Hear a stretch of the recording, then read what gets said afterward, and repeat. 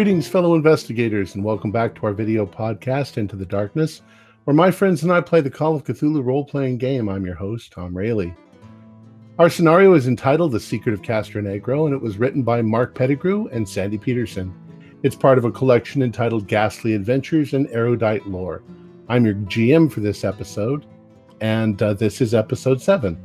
Our recap tonight is once again done by Ken Trench in his character of Sam Steele.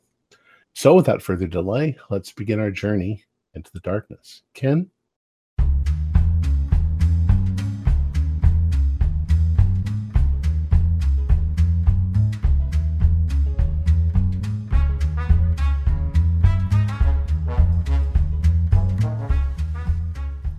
Castronegro had refused to give up its ghosts, tight lips, unfriendly bartenders, and dead ends. Until I pestered the local town drunk and handyman James Whitlock. He blabbered that night that people went missing all the time, strange rites at his shepherd's barn, and by burning fires and some thing that takes people away, he passed out. I decided to speak to him first thing in the morning. I put my head on the pillow that night, feeling a little drunk, not only with the local booze, but with all the details that don't add up. David Lane, still unaccounted for, Professor Godfrey, no sign, and worse still, Julius Lane now missing, possibly murdered by these sons of bitches. I've had enough of this sick, silent place. I lay in my bed exhausted. Darkness took me. I'm in the woods, searching, a flickering light ahead, somewhere beyond the trees, a clearing. As I move towards it through the trees, animals sound screeching and roaring. I get goose flesh. There's a huge black stone, ominous in the clearing. Those people, no, those things, hair-covered beasts, moving and muttering and gibbering and screeching and roaring and dancing. Fear swallows me in its maws. God, they see me, those green eyes, running for my life, growling and screeching behind me. I wake to a sweat-soaked face and fear in my gut. I'm spooked. I want to get out of this godforsaken town. I'm going to make them cough up their bloody secrets before we get out. If we get out. What the hell was that nightmare? Those chattering, howling things dancing round a fire in manic reverie. The details sink into oblivion. I get up and freshen up. An early morning mist hangs over the town like some dream at the edge of our minds. The professors see I'm unshaven and shaken, and I can't settle. I need to get a hold of that drunk James Whitlock. I go to his room and batter the door, and eventually waken him up and ask him about the shepherd's barn. His face falls and goes pale, panicked, and he slams the door in my face. I batter the door again and kick it in. He has jumped out of the window and down into the streets. I follow him, jumping after him and running after him. But damn it to hell, I lose him in the streets. Just then I happen upon a handkerchief with JL embroidered on it. Only Julius would have a silk handkerchief like that. My heart sinks with the realization it belongs to Julius and with the sight of dried spots of blood. Are they picking us off? Harlow shares some of his findings from the book he purchased about cannibalism. Frankly, I don't want to hear anymore. This town reeks of death and decay and long-kept secrets. Haston asks the innkeeper where the shepherd's barn is. He says it's an old abandoned homestead in the woods south of the town. We head down a winding road in the woods. I look back to the town, and that recollection of the ancient figure of death back in the chapel comes immediately to my mind, pointing in our present direction. My flesh crawls like some portent of doom. Whether this town's doom or our own, I couldn't be sure. We follow the trail through the woods, finding a derelict homestead and a dilapidated barn. Haston notices the narrow dying vegetation, twisted trees growing like in some kind of agony. I bust the barn padlock open. It seems empty. with hay damp on the ground and crates stacked ramshackle at the end. Then Haston finds it, a trap door under some of the crates. Hisney suggests tunnels from the town to the Diaz tomb like some warren of decay. We open the basement doors and move towards our fate, perhaps our doom, as a dying ember of hope thought of finding our friends, or the fear of finding their decayed tomb. Excellent, Ken. All right, so you guys are standing over the trap door. You're about to fling it open.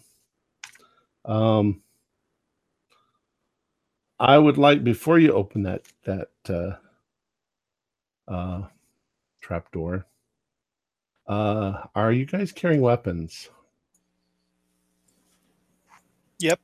I got my shotgun and my pistol on me. 2 pistols. Okay. Shotgun. And a knife. Okay. All right. So, was everybody here too? I can't remember if Yeah, they got me. I came in. you were back by the car, but you came back to join us, right? right. They came back to join you. Tom? Yes. Yeah, before we go in, what I'm going to do is go out to the barn door where the chain was. Mm-hmm. Look for the lock that Sam busted open. Okay. Take the lock and put it in my pocket. I'm just going to kind of take the chain. I'm going to close the doors and leave the chain hanging on one of the handles back there. Okay. The lock is actually pretty big, like about this big. So it's a big padlock. Okay. Well, I'll take it and I'll hide it somewhere in the barn then. Okay. Where it can't be seen. The idea behind this is that if anybody does come up here and they're not specifically looking for us, they might think that one of their group came down into the barn and have just kind of left things open there. That's why I have the chain on the back and the door's closed. Okay. And I'm going to suggest to the guys, let's take these sides with us. That way, if somebody's coming in here, they'll see that the size and the robes are gone, thinking that some of their own went down there. Good idea. No, I think a couple of you mentioned maybe wearing these robes. You really think we should put those things on? Yes, I think so. Hell yeah. I've got mine ready. Also, how many of you know Spanish? Yeah, I can speak a bit of that. Okay, let's keep the conversation between me and you here and keep it that way. If we have to talk our way out of this or try to skulk around, we can make them think that we're one of the locals. I'm ready, guys. You found the one purple robe. It's actually black. Really? Looks purple to me. Looks bright purple. Yeah, that's crazy. The Force. It's the Force. Let's kill these suckers. I'm fed up with these townspeople, you know? Right. All right. Come on. So where did Fred go? He's putting on his robe, I guess. Okay. I'll let him put his robe on. Now, So what would have, it'll be a what, Hogwarts robe, but what would have My robe doesn't happened fit. if this was a naked assembly? Does that mean we need to start stripping off? As long as we stay in the background, I don't think it's going to be a problem. oh, we thought, Fred, you were getting your robe. Oh. Yay! It's got the lock on it. It won't be much use down in the hole. Bang bang. All right. There you go. Putting on the robe, grabbing one of the sides, handing another side to one of the other guys who's, I'm assuming, robing up. All right. As you reach for the trap door and you begin to lift, it's not particularly heavy. And there's big hinges on one side. But you're assaulted by a smell. It's there's definitely components of rot in there, but the stronger smell is something like burnt engine oil. It's sharp and it's nasty, and you can hear this strange flute is definitely coming from down below. It's louder now than it was, and as you lift up the trapdoor, there's a small room just below. It's probably was once a root cellar. It's only about maybe 7 feet by 7 feet, a little over 2 meters square. But one of the walls has a large opening in it. And you can see there's a dirt leading downwards into on an inclined ramp, sort of going down into something. But you guys are all still outside. There's definitely evidence of lots of footprints and things down below. You could easily climb down. There's a ladder, but it's only about 7 feet below you. It's not that deep. The footprints that you can see in the dirt on the floor are a mixture of human footprints, something like human footprints, and boot and shoe prints, including possibly one with a cross-shaped heel. You're all still standing above. What do you want to do? Does anything look like you can tell that flute playing is coming from somewhere down in the tunnel. In addition to the boot prints or in the footprints, does it look like anything has been dragged through there? Possibly. Okay. If it was once a root cellar, there are no longer any shelves on the walls. There's nothing in here. It's completely bare, except for that hole in the wall. So it goes down 7 feet to the root cellar, and then there's another earthen passage that leads further down from there? Correct. Is that right? There's a tunnel that leads away from this room. Is the tunnel wide enough to walk too wide, or is it single file? Possibly too wide at the most. It's maybe 4 feet wide. And only about 5 feet high, so you might have to stoop a little bit. Do we have a light source, gentlemen? A flashlight. Yeah, flashlights.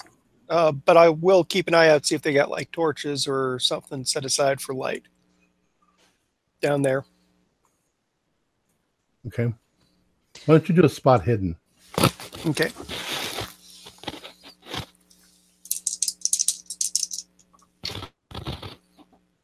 Nope.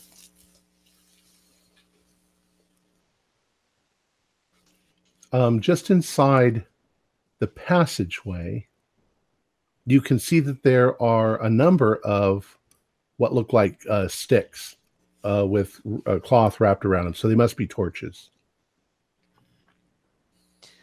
Okay, professors. Well, I've got 2 pistols here. I'm happy to take the lead or go at the front with whoever else wants to come with me. Maybe we can get some flashlights coming in from behind. I would suggest let's get the torches there, because the flashlights might be suspicious. But if we need to use a flashlight, do it sparingly.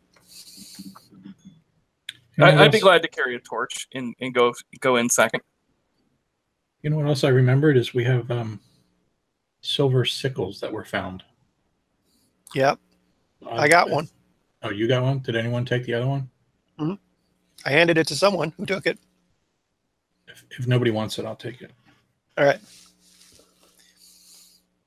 And when we're down there, I want to take a moment to, popping off the flashlight really quick to look at some of these not so human footprints, kind of gauge them, because they really got my interest.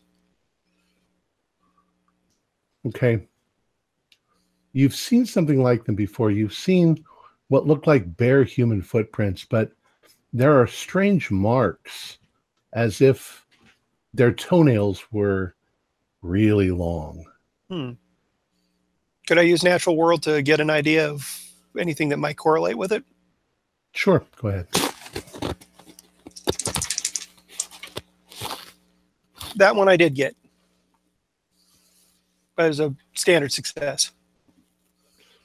If you were to look at them and try to compare the sound of my dog running, you'd say there's almost a canine look to the shape of them, as if something were half human, half canine.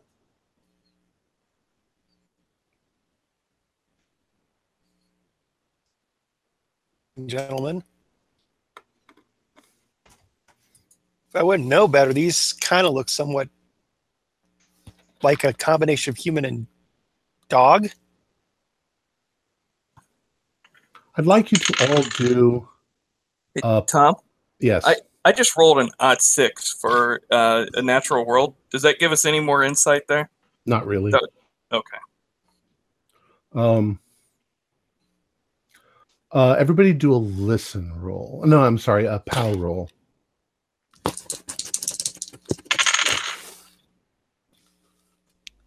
Fail. 07. Fail. Okay. So everybody except Dr. Hisney. Although Hisney, you can hear that flute piping.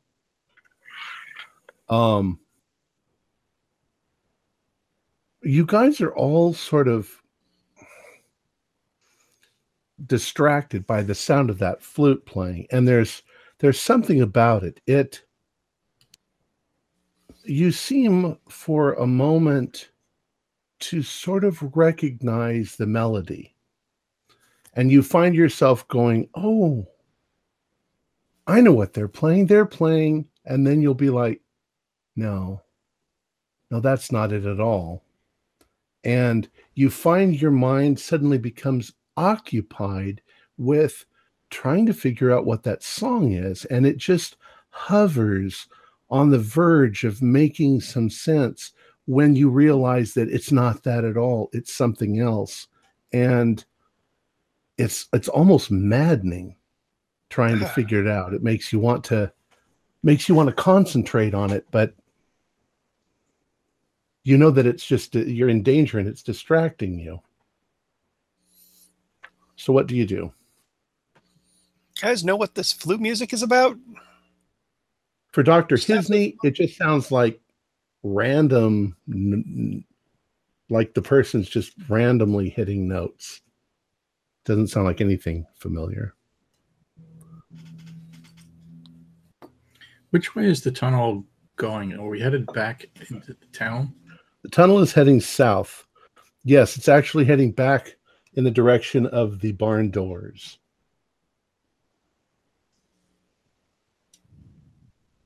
It's headed in the direction of the barn doors, but isn't town north of where we are?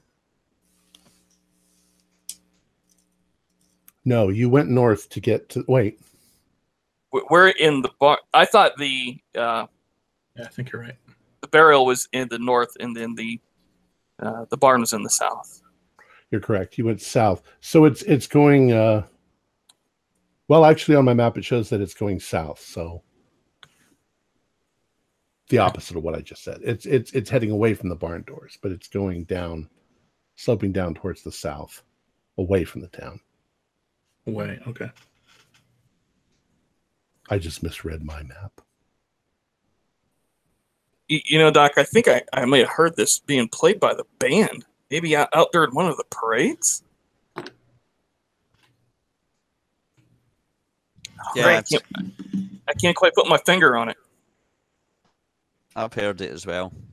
How about the tunnel itself? Does it look hand hewn or does it look machined?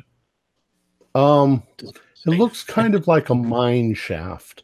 in that it's kind of rough, but it's propped up with pieces of wood periodically. Are we able to get the torches lit easy enough? Yes, fairly easily. And the smell is still, it's less only because your noses are kind of getting burned of the smell, but it's an acrid, oily sort of smell, but you also think you can smell the smell of, death, rotting flesh. Professors, I don't know what we're going to find here, but we need to press on because we've got Julius Lane missing, we've got David Lane, and we've got your own Professor Godfrey. This could be where they are. Let's go. All right. Okay. I'll maybe get a handkerchief or something like that and wrap it around my face if it's going to begin to get real bad. The passage doesn't look like it goes very far, maybe 30 feet. And you can see at the end of it that it opens up into a larger room. It's the only light, however, is from your flashlights or torches. Yeah.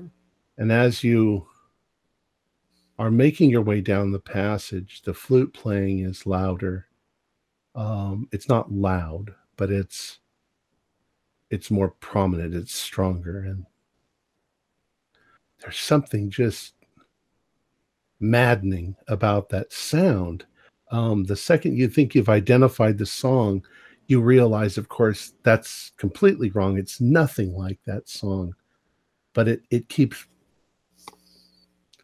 it's just driving you crazy. The what is this? Who is playing this crazy music down here in the dark? So you move on, and as you reach the end of the tunnel, the ground flattens out, and you can see that the room ahead of you is a roughly oval-shaped room. You're at the small end, and it opens up around you. And as you step into the room, I'd like you all to do, it's more or less just to see who sees it first, spot hidden.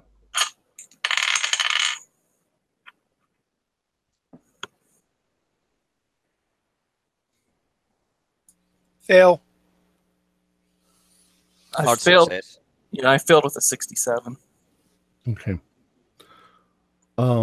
Those of you who succeed, or especially Steele, you've got a hard success.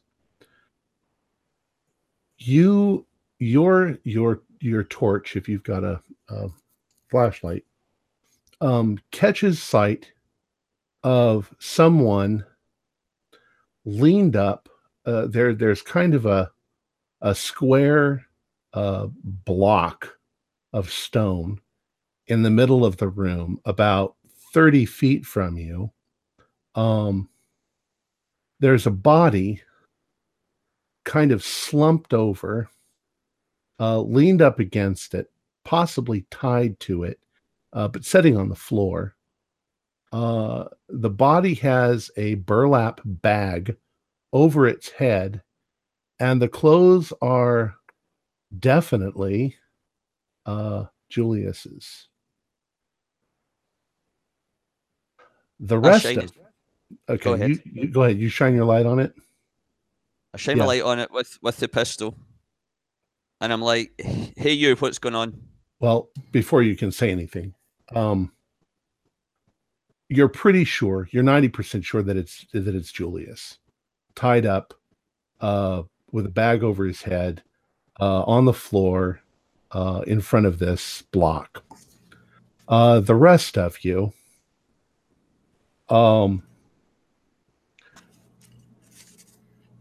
you turn towards where the flute playing is coming from, and you light up that area with your torches and with your flashlights. And while Steele says, something towards Julius. What the rest of you see in the corner of the room is something about the size of a buffalo. It's shaped like a bunch of potato sacks. It has tentacles, kind of gray-green tentacles. Its body is covered in what at first looked like fur, but in fact are like cilia, little like sea anemones, all waving and changing color. And two of its tentacles are wrapped around this strange-looking flute. The flute's about the size of a clarinet, and the thing is blowing on it. It doesn't have any visible eyes, but it is the thing that is playing this music. You all need to do a sanity roll. And a moment later, Steele, you see that they're all gasping and suddenly looking at this thing, and you turn and look at it as too. So you also need to do a sanity roll. Got a regular pass. Okay. A bad fail. Pass, but just barely. Jeff? Oh, 5 actually. Okay. All of you've passed except for Steele.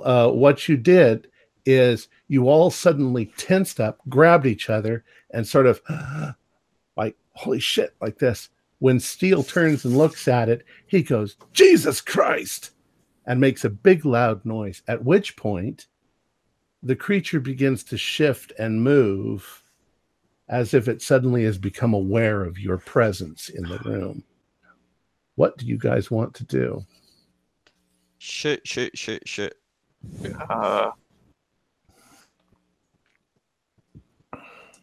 to clarify, you're saying that as an expression, or How far away is Julius Lane, and how far away is this creature? I didn't quite put that together. Julius is about 30 feet in front of you. The creature is over to the right-hand side, maybe only about 15 feet from you.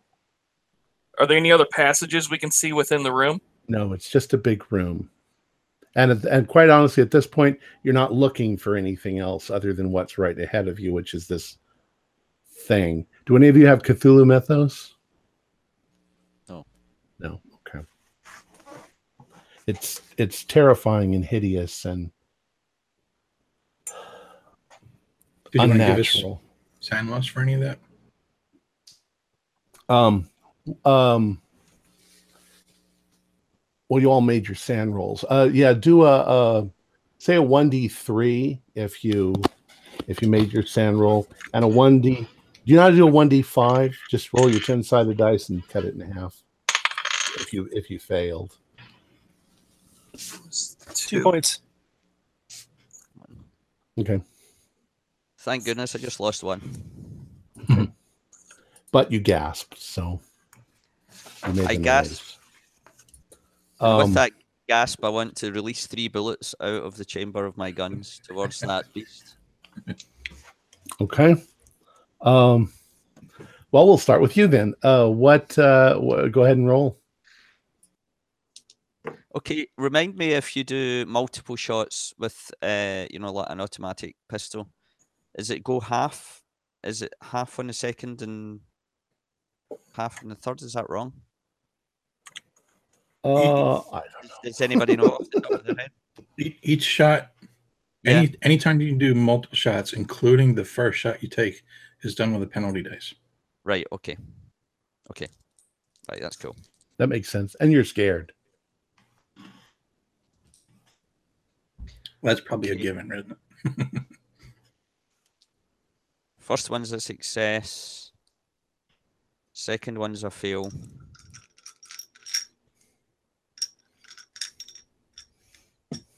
Third one's a success. So 2 out of 3 if it works that way. Okay, why don't you go ahead and roll damage? And then be aware that if you get an extreme, you get an impale for bullets.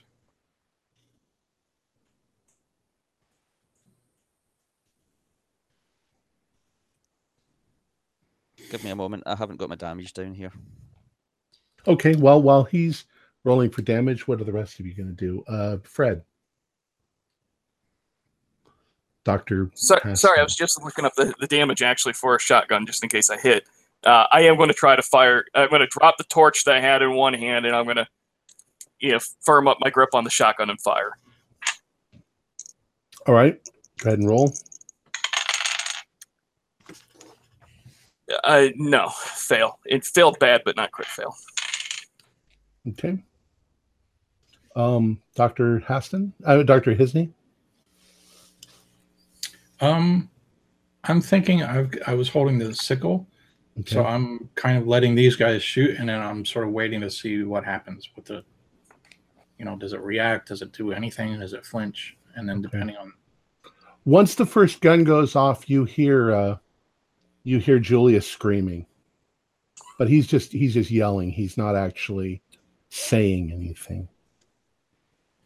Screaming as if he's the one in pain, or you mean no? Screaming as if he's scared out of his mind. Okay, got it. I guess I'm going to hold my action until this thing gets. How close is it again? About 15 feet. 15 feet, not close enough. So I'm going to hold my action and if the thing comes near me, I'll take a swing. Okay. I'm going to go ahead and run over and try and get Julius free and get him over back to the group quickly. All right. While they're keeping it occupied. It'll take you a round to get over to him. That's fine. All right. Back to okay. Damage. One of the hits was a hard success. You said that was impale. Is that right? Or was it? That's an extreme. An extreme. Okay. So 19 points of damage with the 2 shots. Okay. Your shots definitely impact. They make a kind of a wet thunk as they hit the creature. And the impact alone is enough to sort of push it back against the wall. It drops its flute on the ground and begins rolling towards you guys. How did you do, Fred? Did you miss? I missed. Okay. But Sam, what are you going to do now? You've got another round. I'm going to shoot again. Same again. Okay. I'm just kind of, after the night before with the crazy dreams and all of this, I'm just kind of letting all the angst and anxiety out. Okay. Okay, first, second one's a fail again. Okay, I see him again. 2 hits, two bullets hit, connect, and one. Go ahead and roll for damage. Yep. And that's 15. Okay. As you do that, the thing changes shape. It suddenly flattens itself out, almost like a slug. It gets flat against the ground. It's maybe now only about a foot high, but it's spreading out, and its tentacles are moving towards you at very fast speed. The next round, it will get to you. I mean, it's not very fast, but it's getting there. Dr. Hisney, it'll be probably close enough for you to hit it the next round. Okay. Fred, Dr. Haston, what are you going to do? I've got another round in the shotgun. I'm going to try to shoot it again. Okay. And success that time. Okay. And you said it's only 15 feet away? Yeah. Now it's probably only 10 feet away. It's getting closer. So you're pretty close. 17 points damage. Nice. Okay. You kind of, because it's a shotgun, you kind of splatter it when you hit the front end of it. It still seems to be moving, but it's slowing down. Is it leaking or anything coming out of it? It seems to be amorphous. It doesn't really have much of a shape, except that it's kind of like an amoeba. Dr. Harlow, what do you do? If I'm up to Julius there, I'm going to go ahead and start undoing his bonds and getting him up. Okay. Julius, it's Dr. Harlow. We're getting you out of here. The second you touch him, he begins to struggle violently and scream as if he's trying to get away from you. He still has a bag over his head. It's obvious that he has something in his mouth, like he's gagged. And he's tied. The way he's tied is he's tied to a kind of an iron post that's right in front of this block of stone. All right, I'm going to cut his bonds. Do a spot hidden for me. Okay.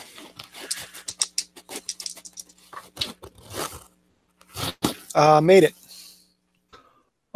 Setting on this block of stone is a silver goblet, a chalice of some sort. Looks possibly very similar to one that you saw at the La Tumba. Mm-hmm. Okay, but that's what you notice as you're cutting his bonds. They're fairly easy to cut. Okay. And in the process, he's just trying to crawl away from you, like a worm, because his hands are still kind of tied up, but he doesn't want to have anything to do with you at this point. I'll try and keep his hands kind of there so he doesn't go flailing about and pull him up. Let him know. All right. It's Dr. Sam, Rob. We're getting out of here. Sam Steele. What are you going to do? The thing is moving slower, but it's almost at your feet. It's also flattened out considerably. You're not sure that bullets are going to do much to it at this point. You're muted. I'm going to take a couple of pot shots with the pistols anyway because I saw some kind of effect, but I'm shouting to the professors, whoever it was that had one of the burning torches, throw some fire on this thing. What the hell is this? And I'm a couple of shots as well. Okay. I'm just going to say that you fire into it because you can't miss. You make holes in it, but it almost seems to be reforming as you go along. Dr. Hisney, what are you going to do? Yeah, I figure at this point I've managed to get enough room between me and the other gentleman in the room, so I'm going to swing with the sickle. Okay. There's not really anywhere for the sickle to go, but it definitely penetrates into the thing, slices into it. Dr. Haston. I have a torch. The one that I dropped by my feet. Is it still burning? Sure. Or did it itself just smother then? No, they have kind of oil on them. So I'm going to kind of pick it up and try to throw it on it while backing up to the mouth of the cave because I'm feeling like I got to get the hell out of here. Okay. It seems to react to it. The whole creature seems to be slowing down. And a moment later, it stops moving. And it's just like a pile of entrails laying there on the ground with, parts of it are kind of translucent and there's things going on inside of it. And it's very strange. But very much like a gigantic, amoeba or slug. But it's kind of stopped moving. There's things going on inside of it, but it's at least not coming at you anymore. And you guys can all roll sanity now that that's over. Pass. Oh, passed. Pass. Okay. If you pass, just take 2 damage. Did anybody fail? Nobody failed? Okay. Tom, what sand rules are you working with here? When do you need to know, like, what kind of thresholds? if you lose 20% of your 1/5 of your sand in one day, then you're going to need to be institutionalized after this is over. Okay. If you lose more than 5 in a single roll, then I get to control your character for a little bit. Okay. So it's 5 in a single roll or 10 in a day. Yeah. Okay. All right. Over to Ford. Dr. Harlow. Julius, of course, still has a bag over his head. You've managed to cut him loose, and he just seems to be pathetically trying to crawl away from you in the darkness, like he's just scared out of his mind. Need a hand here.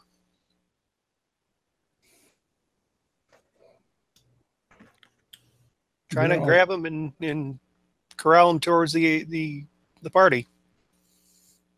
We're all in combat, unless, did I misunderstand, Tom? Did this thing expire, basically? It seems to have stopped moving, yes. All right.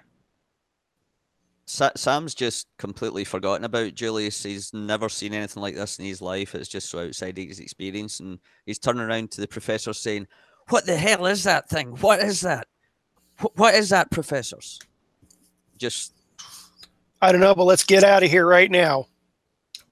Can we just yank the bag off of Julius's head? Is it like knotted with a rope around his neck or what? No, it's just over his head.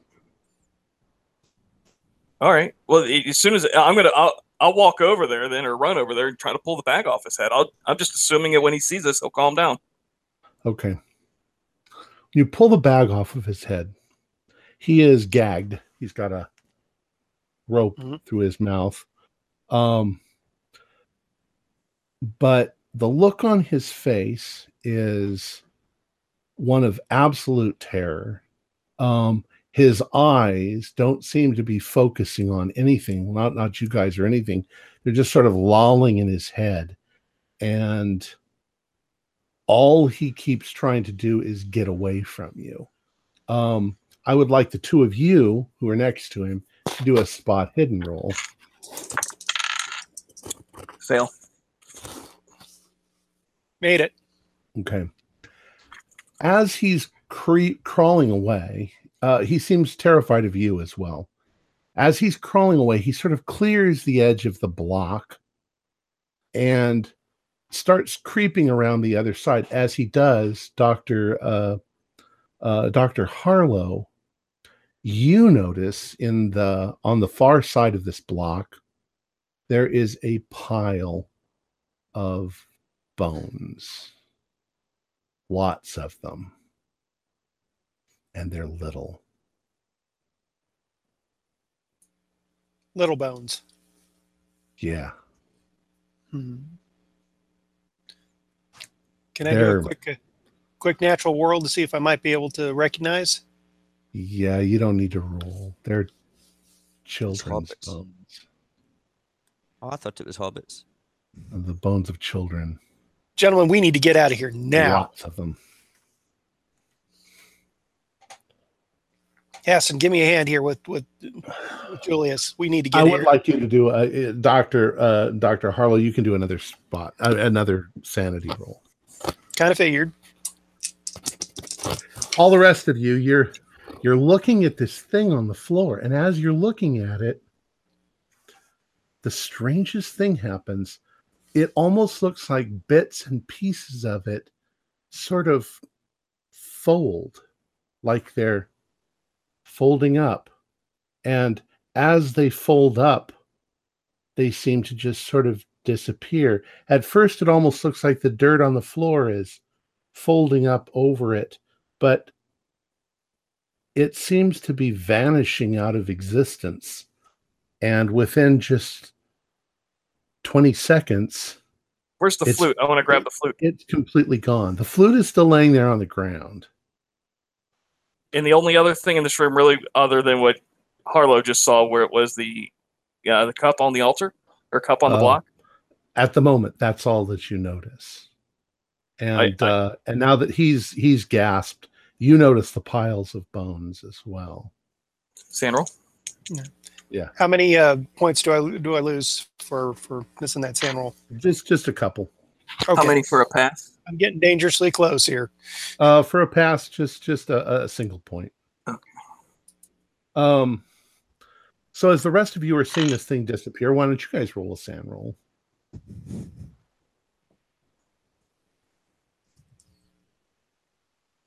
Fail. Okay. And who grabbed the flute? I wanted to do that. Okay. Well, you were actually over by the block. But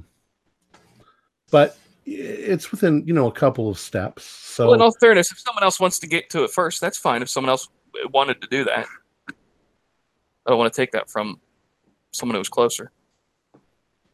I don't want you to play no flute. Well, we'll just let you have it. That's okay.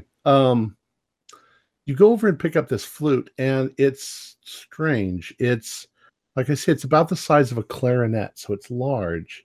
It seems to have carvings all over it. It's made of some kind of a weird metal. Almost has a greenish hue to it, but it's kind of dull and shiny at the same time. It's not this kind of a flute. It's this kind of a flute that you blow into it, like a recorder. Okay. And other than that, it's got little holes in it all over where you would block it with while you blew into it. But other than that, it doesn't seem unusual. It's light. You're not sure what kind of metal it would be made of. It should weigh a ton, but it doesn't. Okay. What are the rest of you doing? Sam's grabbing his knee by his lapel and saying, "What the hell is that thing?" What is it? I've never seen it before. I don't know what it is. I think if this is a dead end, we should get out of here. Everybody do a spot hidden.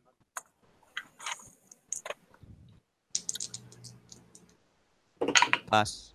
Fail. Ooh, Pass. Okay. Those of you who pass, you realize that the walls of this chamber are covered in what look like the Native American glyphs, like the ones you saw in the cave up above. You don't recognize the language. It's quite different than any Native American language that you're familiar with. Pictographs. They're all pictographs. But in one spot, directly in front of where this altar is, just above where this big pile of children's bones is, there is a word that's been written on the wall. It's been carved into the wall and sort of filled with some sort of black substance to make it stand out. And the name is Yog Sothoth. It's got a nice ring to it. Those of you looking towards the bones, go ahead and do a spot hidden roll again.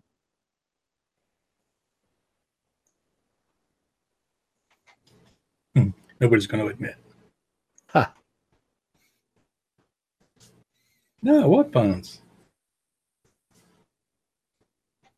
All right, I'll look. Let's see. 51 is a pass, barely. Okay. You notice that there are 3 skulls amidst the others, right on top of the pile, that are much larger. And I've mentioned this in other games, but skulls kind of look like the person that they belonged to.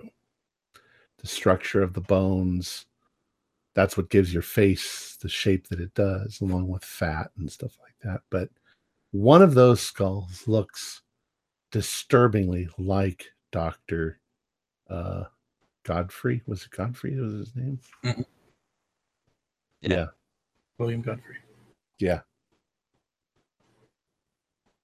The one of the once you recognize that, one of the other ones looks disturbingly like Julius, or maybe a relative of Julius's. And I'll say out loud, it looks like we found Mr. Godfrey. Having to look over. Dear Lord, you're right. Mr. God, is he dead? Yeah, obviously. Gentlemen, we need to leave now. Help me with Julius. Let's get out of here and get as far away from this place as possible. Mm-hmm. Let's go now. Is it obvious that to me now that they're talking about the skulls that there's a skull there? Right. Yeah. You're all seeing everything now. Yeah. If nobody else grabs it, I want to go back over there and grab his skull. Okay. Dr. Godfrey's skull? Yes. Okay.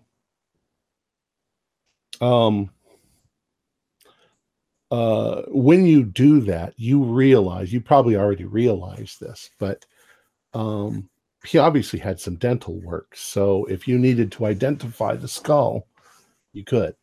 Oh, well then I better grab Lane's too, because if he snaps out of this, he's going to want to know that we got evidence of what happened to his family. There is something about the skulls. They're clean as a whistle. There's no flesh whatsoever left on them. It's almost like they're polished, except that there's marks on the skull, as if something small has gnawed on them. Like a mouse? Maybe a little bigger than a mouse. Maybe a rat. Maybe something a little bigger than a rat. It seems like all of this cleaning and gnawing has happened way too fast. A skeleton left in the wild shouldn't decompose like this, and even We get could eaten talk away about that it. fast. Let's go. There must be hundreds of children's bones here.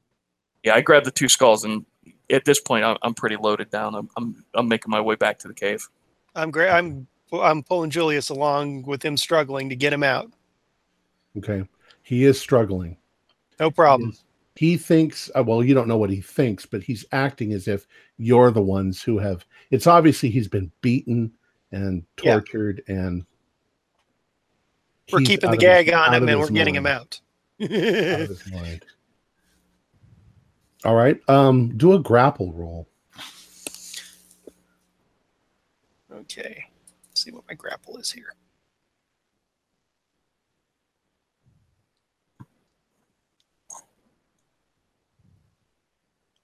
It's fighting brawl. It's just brawl. Okay. Sorry, brawl. Got it. Grapple was in 6th edition. Made it. Okay. You're struggling with him, but you're managing to pull him forward and out of the cave. Because he's struggling, and maybe if the rest of you want to help, it takes you almost 5 minutes to get back to the base of the ladder, climbing up out of the trap door. In that time, I reload also. Okay. Getting him up the ladder is difficult. I would like you to once again, who's going to help Dr. Harlow? Sam pulls in and gives a hand. I'd like both of you to do a brawl, grapple. And as long as one of you makes it. That was actually a fail. Did you make it, Dr. Harlow? Yes, I made it. Okay. You managed to get him up that ladder. It's not easy. You're also a little afraid that if he gets onto his feet, he's just going to run, because he's trying to get away from you. But you get him up and out of the hole, and you're in the barn. And what are you going to do from here? Somebody go scout out ahead, make sure we're clear. Yeah, I'll check the front door. Make sure there's nobody around. Carefully. You don't see anybody. I'll take this robe off because it's hot and I don't want to be in it. Okay. Yeah, I'll throw mine off too. Okay. Yeah, I imagine you throw them off. So what are you going to do? You're still in the barn, but you don't see anybody outside. Okay, well let's head down to the vehicle. Yeah. We need to get in the car and get the hell out of this town. Ford, I think you're muted. Let's do it now. We'll talk on the way home. All right. So you managed to get back to the vehicle and load it up, get him in there. Excuse me, just 1 second.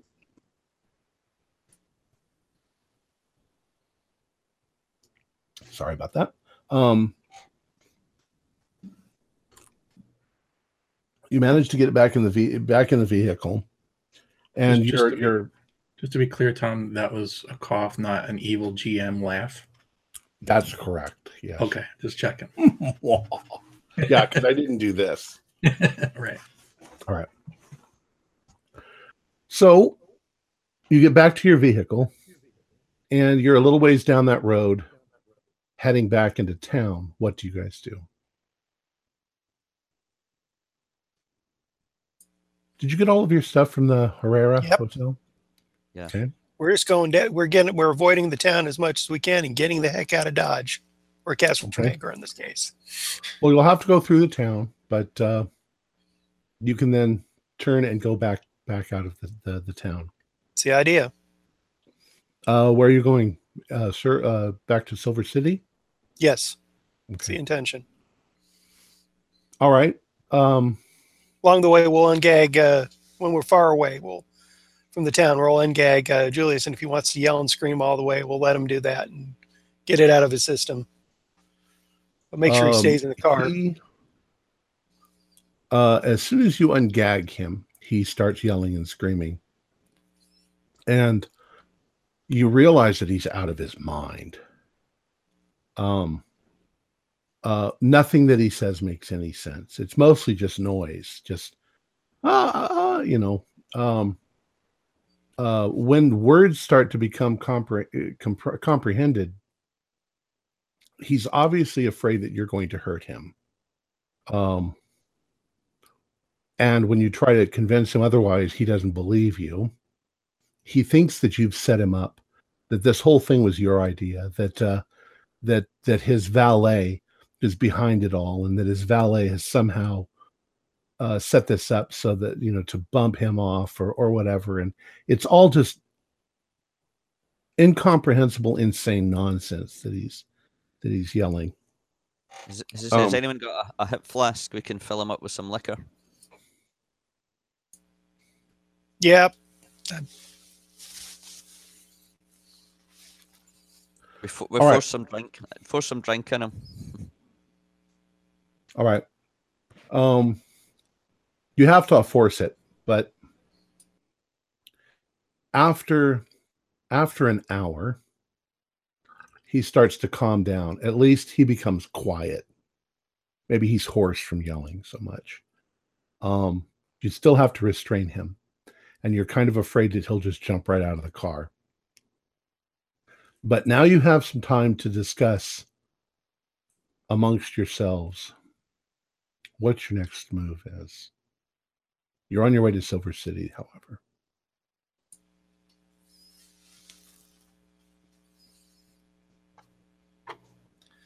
Gentlemen, we need to get Julius to somebody who can look after him. He's lost his mind. Yeah, I think a hospital would be a good idea. Yeah, I don't know if the hospital in Silver City can really do much for him there, but it's a start. Quite honest, I don't know how much time I want to spend in Silver City, knowing that, with the boot prints outside the window and all that, it seems like these Castronegro folk are coming all the way down to Lane's property down there. I don't think I want to really spend many time there. I don't think it's a good idea. If we go to Silver City, we don't need to be anywhere where it's out in the open or places where they think we're going to be, like Lane's place. Mm-hmm. I think and in fact, if we could just push on through to maybe Las Cruces, it'll be a hard ride, but that we might stand a chance there. We can also. On you go. I was gonna say, I think our original tent was that we had camping gear. We were going to spend the night in the campsite. That's an option. I'm not saying it's a good option, but that is an option. If we want to avoid the towns altogether, we could find a little spot off the way. That's a good point. Yeah. True, but we got to watch Julius there. I don't think he's gonna. He's a flight risk. The other thing is we have his contact for his valet back home, so we could try and get him checked into an asylum or something. Indeed, we're going to have to do that, and maybe ask his valet to come out here so that he can take care of him, and let the valet know that that Julius is out of his mind and thinks that he's behind it. Yep. Hasn't Julius been name dropping himself everywhere? So if someone's looking for him and they start to check the hospitals, they're likely to find him. I say we turn him in somewhere, but give him a fake name and only tell the valet where to find him. Possibly. I'm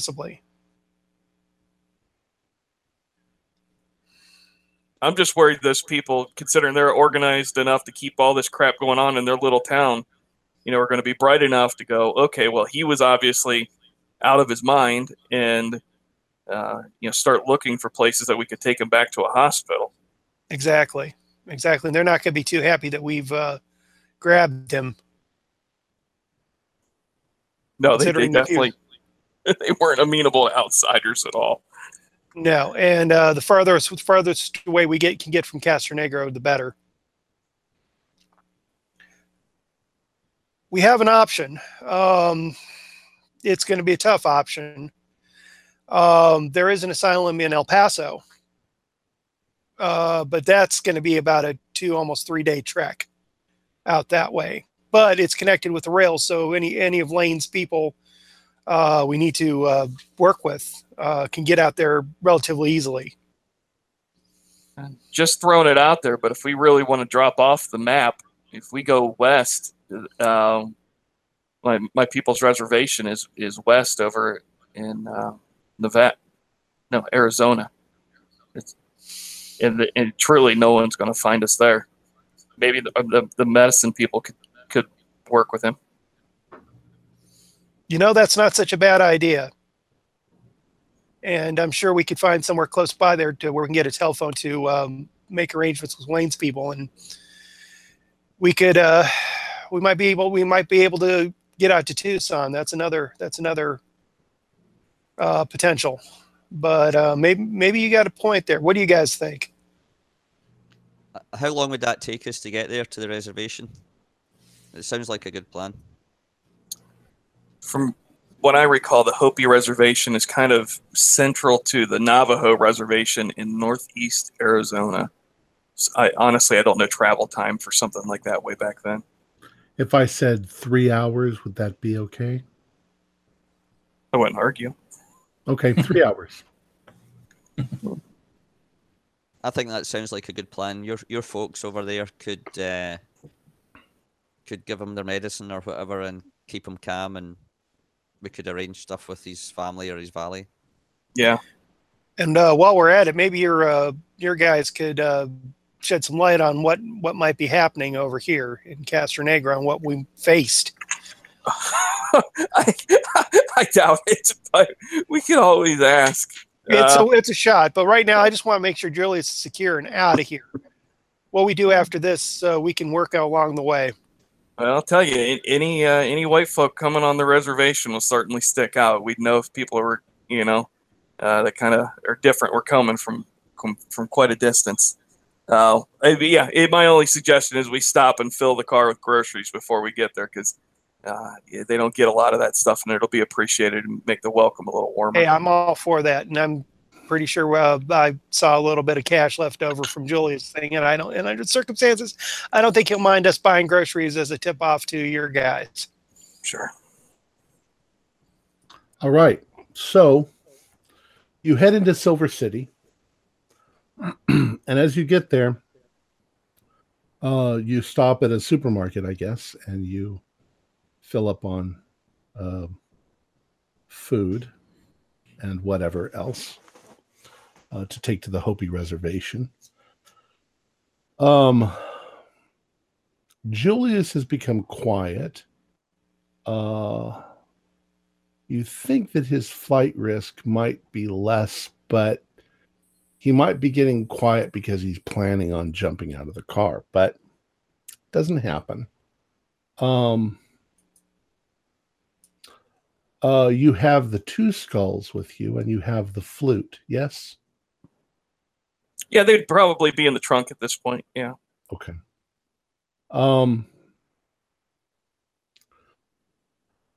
Unless there's something else you want to do in Silver City, we'll just say that you're heading towards the reservation. Can we talk about that for a second? Yes. Yeah. It all happens so quickly, but as I'm driving here thinking about this, the 2 things come to mind. How are we going to explain what happened to Mr. Lane here? And second, I'm not so sure taking the skulls is going to help us. It'll actually help us quite a bit, help me quite a bit, because now give me a chance to take them to the lab back in Albuquerque and prove that at least the ones could be that they could be who they're from, and I could take that data and give it to the PD there. Doesn't that make us suspects then? Yeah, it could incriminate us. Not me. No? Not me. I'm part of the PD. And I think we've led on to the police department also, haven't we? That we were looking for these individuals. Yes, they know all too well that we're here looking for them. And if I come back with skulls, it would just be a matter to say, we found these. We think these belong to our missing guys. I'm going to test them and get you the results. And they'll go with me all the way on that. I guarantee you that. Well, that's true, because we've really left a paper trail. We spoke to them in Albuquerque, we spoke to them in Silver City, and we spoke to the no good lawman in Castronegro, who gave us no help at all. So I wouldn't be messing with him if we could help it, because he's probably in on all this. Yeah, that's what I think. Yeah, I think just let's get to the reservation, and when we're there and we got everything under better control, we can formulate a plan and where to go to from there. Take some time, think about it along the way, guys. We got some serious thought we got to put into this. Okay.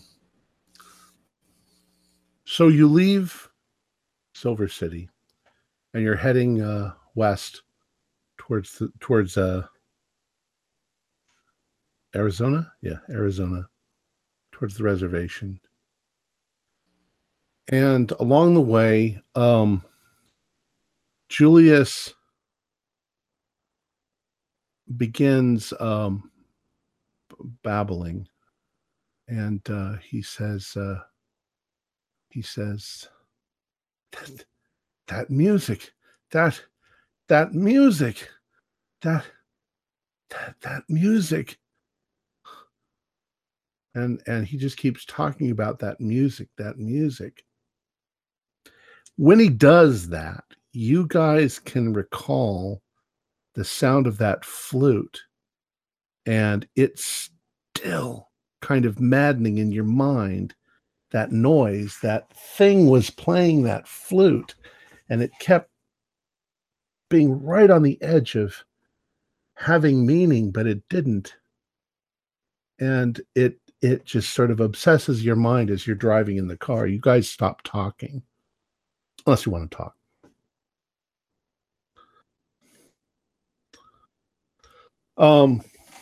I'd just suggest to give him some more drink. All right. He drinks it, and he gets a little calmer. 3 hours go by, and you're pulling into the reservation. You're getting some very strange looks by the Indians that are there, the American Indians that are there. The Native Americans, we'll call them, because that's PC. The Native Americans. All right.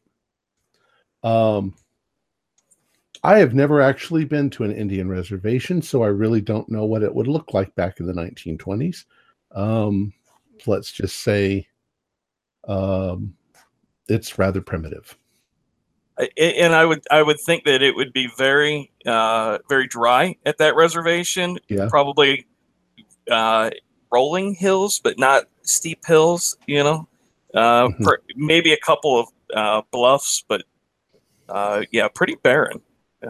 It was not a very nice. It was not a very nice place. They were resettled. Right. Well, it's actually not far away from the main Hopi Mesa lands, which is where they're living. But where we're going to on the res, I would figure it's probably more of a shanty town sort of thing, with maybe some old original Pueblo buildings and maybe one or two quote unquote nice Old West style buildings, but the rest are kind of like, built up from bits and pieces and stuff. If we were going to the mesas, it would all be Pueblo buildings and stuff, but the mesas are more to the north and more like 2-3 days drive. But for where we're at now, and for most of the towns outside the mesas would be more of the kind of the shanty town, centered around maybe what was like a house or an old outpost. As you pull into town, as you get in there, something rather odd. Some of the Native Americans are. It's almost as if they're waiting for you as you come into town. It's almost as if they know your needs as you get there. Dr. Haston, do you speak their native language? Yeah. I've spent plenty of time on the reservation. My score for it is 70, and I think in general what they say about a score that high is you're fairly fluent in the language. Right. Yeah. Well, they speak to you in what language would they be speaking then? Navajo or? I think the Hopi have their own tongue. Yeah. The Hopi language. Hopi have their own general tongue. They say to you that their medicine man, their shaman, had a vision that you guys were coming. And he needs to see the man who has lost his mind. Is this one of the grandfathers? One of our elders? Yeah, I would be inclined to trust that kind of a situation. Okay. And ask for, where that person is. So you get some funny, the rest of you get some funny looks because you're white people. But people come out, they're happy to take the groceries, and they're fairly accommodating towards you as you get out, and welcoming. One of the grandfathers, one of the elders, comes out, and they want you to bring Julius into his lodge or whatever. I'll also bring the flute. Okay. Are you guys okay with this? When you get in there, he chants some prayers, and he tells you that this man has been exposed to something horrible, something that the ancients used to call like the demon, and that it would be a long time before he was completely back to normal again. But then they start to ask, and they see the flute, and he won't touch the flute. But he asks you what happened. How forthcoming are you with information? Completely. Okay. He listens very carefully. He doesn't seem skeptical at all. He tells you the tale of these Indians that lived there long before they did, and that they were into something very evil. They put up the standing stones, and that there are still standing stones in that area. Other places they've been torn down. But he basically, the consensus is that there is something very evil in that town, and you can try going to the authorities, but they won't believe you. He says, meanwhile, they're murdering children.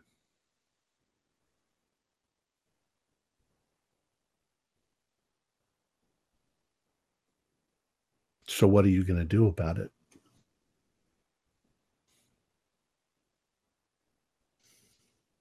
I take it the professor tells us what's Oh, been said. Yes, I he apologize. does. Yes, I'll relate that back. Yeah. It's all going So, through. so I ask, could you say to him, could these people help us in any way? Because I don't think we've got the tools for the job, you know? None of them look up to that kind of a thing. They're poor. They're worn down. They're just trying to survive. I ask him what he thinks of the thing that we encountered. You know, is there medicine to get rid of something like that? Because it looks more like it passed into a spirit realm, but it didn't really die. Like it could come back. He can give you the magic that he knows, but he has no idea if it would be effective against such a creature. You seem to have driven it away, maybe temporarily, but from what you've told him, it doesn't seem any reason why you would need to go back to that place. That's definitely not the center of the evil. What is the center of the evil? Well, it would seem from what you've said to him, if you've indeed said everything to him, that it probably has something to do with this Spanish man that's in charge of the whole place. The man with the crosses on his boots.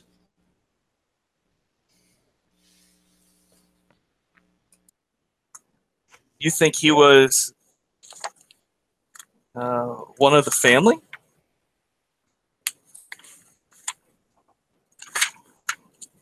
Well, he doesn't know enough to answer that question. But okay, but the man with the crosses on the boots, you believe that he is in charge of the evil? Well, you said that there was somebody in charge of the whole town. Mm-hmm. So Bernardo de Diaz, right? he says, if you don't do anything about it, nobody will, and it'll just continue. Children will be killed. That's horrible. However, that town is loaded to bear with guns and people that are very on edge. I don't know what the four of us could do about something like that. Oh. Well, Hisney, it looks like you were right about going straight to his door and knocking the door down and saying, hello, here we are. I mean, I see what the good doctor is saying here, but I don't know if we're prepared for this. Gentlemen, I think our first task is to ensure that Julius returns home safely so that he can be institutionalized and cared for by people who know more about this than what we do. And we can't take care of him. The natives here can't take care of him. And he needs help. We need to make sure he's out of here, taken care of, and out of the picture so that he doesn't end up becoming the next sacrifice. Because I'm just under the impression these guys are going to do everything they can to find him and bring him back to that thing. I'll ask. Are they okay with us, staying here for a short time until we can get Julius's people to take him and keep him safe? Yes, they don't mind. They've. Is there a phone here? They don't have much. No, there's no phone here. But you're welcome to stay. They don't have many accommodations. You probably won't be very comfortable. And thanks for the supplies that you did bring. Well, if we leave town to go and to make a phone call, we could definitely load up on supplies again to bring back. Okay. There should be a couple sizable towns not too far away from here. Maybe even a place where we can get gas. If we can get gas, we might stand a chance of being able to chart a course to Tucson, and we can have a place where he can hit the train in Tucson and be well on his way back to the East Coast. Yeah, I empty my money or pockets of any money that I have on me and give it to him and thank him for his help and and let him know that we need to be able to speak as a group and kind of dismiss ourselves, I guess. Dr. Hisney, what do you think? I was just going to type this in the chat, but I'm just going to say it out loud. I think I'm a 58-year-old professor of archaeology. I don't think it would be normal to go in on a vigilante manhunt for this guy. But yet, for the sake of the game, I'm ready to go in guns blazing and gas cans burning. Yay! So, I think that's going to be my suggestion is let's get some extra gas. Let's make sure we're loaded to bear. And let's go burn this bastard's house down to the ground. Well, I say let's get Julius taken care of, then get back to Albuquerque, and maybe I can get some help. Can you get dynamite? I might be able to do that. And maybe some other things, too. I say if we're going to have to go in there and take care of it ourselves, let's get well prepared and maybe get some help. Maybe a couple. I bet I could wrangle a couple other people to give us a hand at least, if not more. And if I have enough evidence, I might even be able to get police help in on this. When we're clearly out of earshot, I say with all respect to the elder here, who definitely means well, the elders aren't always right. I mean, this could be something that we could get additional help for. It may not have to just be us. But did you see all those children's bones? Really? You gonna let that slide? No, I'm not saying let it slide, but I'm kind of there with Dr. Hisney that I'm not a man of war. I've never charged in a battle like that. Quite honest, I'm still shaking from what we shot at down in the hole.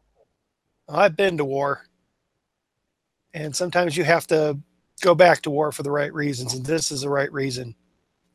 Mr. Steele, what's your input? I've got guns. I can punch hard.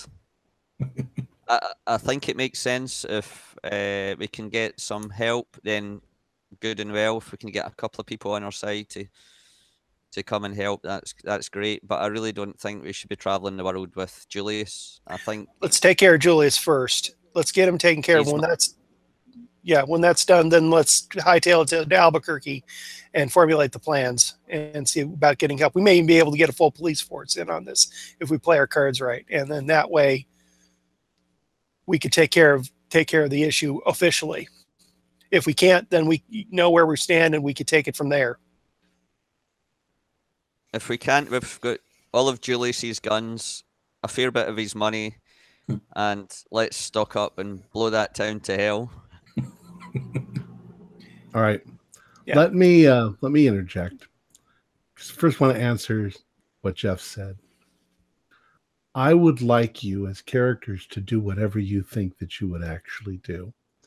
But I'll caution you that if you decided to say fuck this and not do anything about it, you would have to live with that for the rest of your life. every child that goes missing would be your fault. That's what Harlow's thinking. But maybe you're willing to do something like that. I don't read the papers that often, you know. Second, I would like you to realize that getting help might not be so easy. Yes, you might get some investigation going, but I don't think you're going to get help to blow somebody up. That's plan B. You're going to have to convince them. Absolutely convince them. So, what's your next move? Did you say Albuquerque? Tucson first. Tucson. Okay. So that we can meet with Julius's people, and not just his valet, but others of his family as well. Encourage at least one or two of them, plus any other retainers that are trusted to come out and pick him up. Okay. And I'm going to suggest that, and I'm going to highly suggest, if you got somebody who's a bodyguard, bring him along, because he's going to need it. All right. If that, and pretty much, that's what we're going to do when I get to the nearest phone, is with Sam's contact information, try and convince him of this. So let's gloss over some of this and let's see what would have happened. You take Julius to Tucson. The longer, first of all, when he tries to sleep, he wakes up screaming. And he goes through a period of this manic craziness for at least 15 or 20 minutes after he wakes up. But eventually he keeps calming down. And he does manage to explain to you that he left the library and he was going to go to the bar. And as he was walking, he saw something between two buildings, and it caught his eye, but it kind of got away from him. He went between the buildings to see what it was, and what he saw, and it makes him shiver, was a big dog, like a Rottweiler. Only the hair was black, and the eyes were green. And something hit him from behind. And the next thing he remembers is having a bag over his head and being beaten and dragged and thrown down somewhere. And this flute playing that drove him absolutely crazy. He listened to it hour after hour after hour, and it wouldn't stop. And he was gagged, and he doesn't really remember much after that, but sort of coming to in the car with you guys. That's about all you get out of him. You meet with his family. Some of his family actually fly out because they have money. And there are some inquiries. In fact, you're stuck for almost a week in Tucson with the family detaining you because they want to know if you had anything to do with this. And ultimately, you're released. You're just his friends, and obviously something happened. Do you guys talk about the incident to them? That he was tied up and a monster played a flute to him, or do you just sort of gloss over that? And I play it off as he had some bad booze and ran out into the desert, had exposure, and was going crazy. Okay. There when we found him. And, ultimately, ultimately that's accepted. Yeah. And they then take him back to Boston, and he's going to be institutionalized. So you head back to Albuquerque, And in Albuquerque, you are able to identify the bones as valid, as belonging to Dr. Godfried and David Lane. So you're in Albuquerque. It's been about 10 days since you left Castronegro. What would you like to do? Should we notify the university or the police authorities? You've already contacted. I mean, you've talked to the police, at least in the fact that you have found this body and that you found it in Castronegro. But I imagine that you're extremely reluctant to explain details. I do want to have a sit down with my superiors in the police department and let them know what the situation is.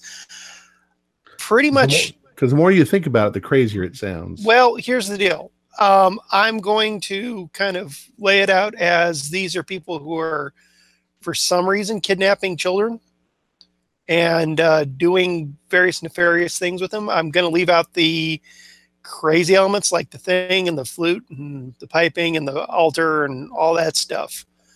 But we leave it as we found the whole area being xenophobic and against outsiders, and then describe us hunting for Julius and finding him in this this little hideout where there were skeletons and the bones and stuff and evidence that they were doing something. I'm going to kind of gloss over any sort of occult sort of thing, but saying I don't know what they're doing here, but they're obviously kidnapping children and doing something with them. Even if these are dead babies and stuff, they're still doing something very abhorrent here. Not to mention adding in the local cattle mutilations and other weird stuff that's going on that is weird enough to be believable, but the unbelievable stuff I'm going to kind of leave out. Right. There and show the evidence with the skulls, show the evidence that we brought with some of the artifacts and stuff, and just say something really weird and unusual is going on here, and this is going above and beyond. Okay.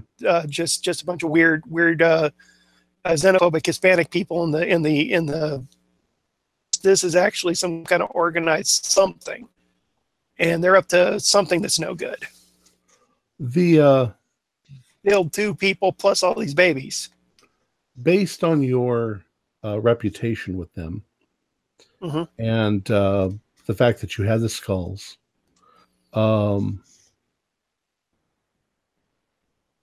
two things have happened. One is they've decided not to, of course, charge you. They believe in general your story without the details.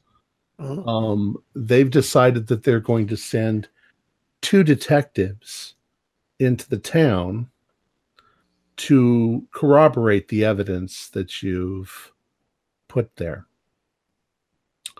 The question is, and they're going. So the question is do you want to go with them or do you want to wait for them to bring back their findings? We can't wait for them. They'll not be seen again. All right. Safety in numbers. I hate to say it, there's safety in numbers. Well, they're not particularly interested in you being with the investigation that they're doing. They're not going to stop you from going back to the town, but they don't work with crowds. Maybe it would be a good plan for us to kind of go in stealthy, let them go in and chap doors, knock on doors, and we go in stealthy behind them. And if they stir up a hornet's nest, you're ready to go in guns blazing. So they're a diversion? Yeah. That might not be a bad idea. I like that. They can keep occupied while we can gather more information and stuff. And I mean, we don't want the guys to die, but we want them to go in first, and we can kind of go in ready to shoot. I like that. Also, let's see about what we can do to get any kind of evidence gathering, photos, or any other kind of stuff anyone of you guys can think of here. Because the more evidence we have, no matter how this goes down, if we have to convince the police department, the more we have, the better. They may be angry that we went in on our own, but truthfully, if we can convince them that something's going on, especially if something happens to the detectives, then we have more ground to stand on. If we can't flat out just take care of the business there, I say we prepare for anything going down there. I mean, I think we could still adopt the previous plan. We could camp out in the forest, let the detectives go and check in the hotel. They're the visible target in investigation, and we can be coming in there, you know. And they know the location of the barn and stuff there, so hopefully they'll see what's going on with the barn. And when they go that direction, we can keep eyes in case something happens. Give them a little unseen backup. Yep. Okay. Sounds good. All right.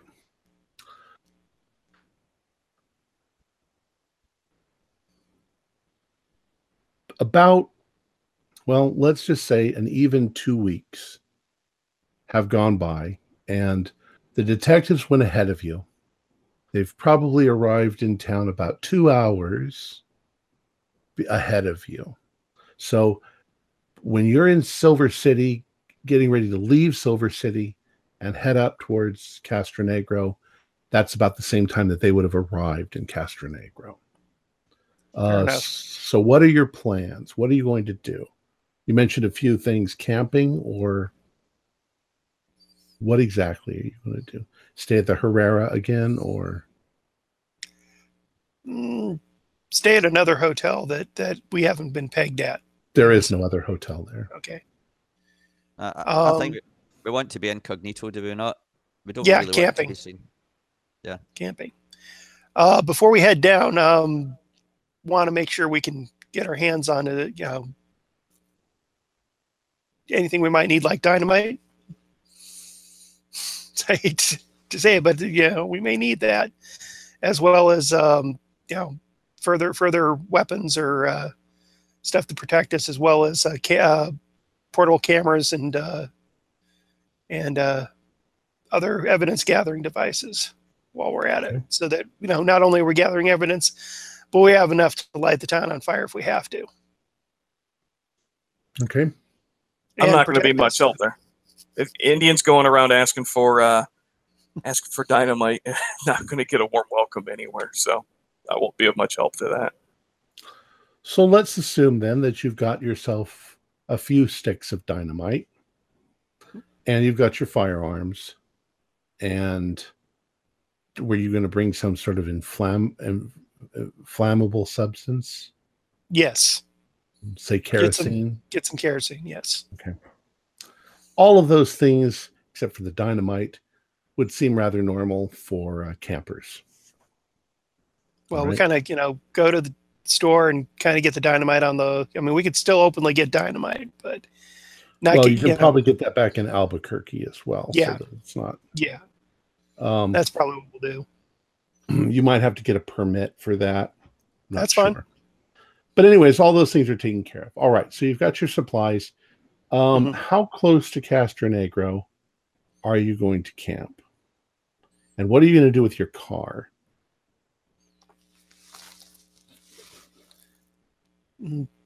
What we did last time, find a good place to put it where we can book out, but kind of camouflage it nearby our camp. And I'd say about 2 miles away. Okay. How far away are the caves? The caves are 20 miles back down the road. So yeah, the road's about 40 miles long. About halfway is where the caves are. Okay, sorry. All right. Well, let's just say this. Say Castronegro's in the center. Are you going to camp north, south, east, or west of the town? The barn was south. The Bernardo de Diaz is to the north.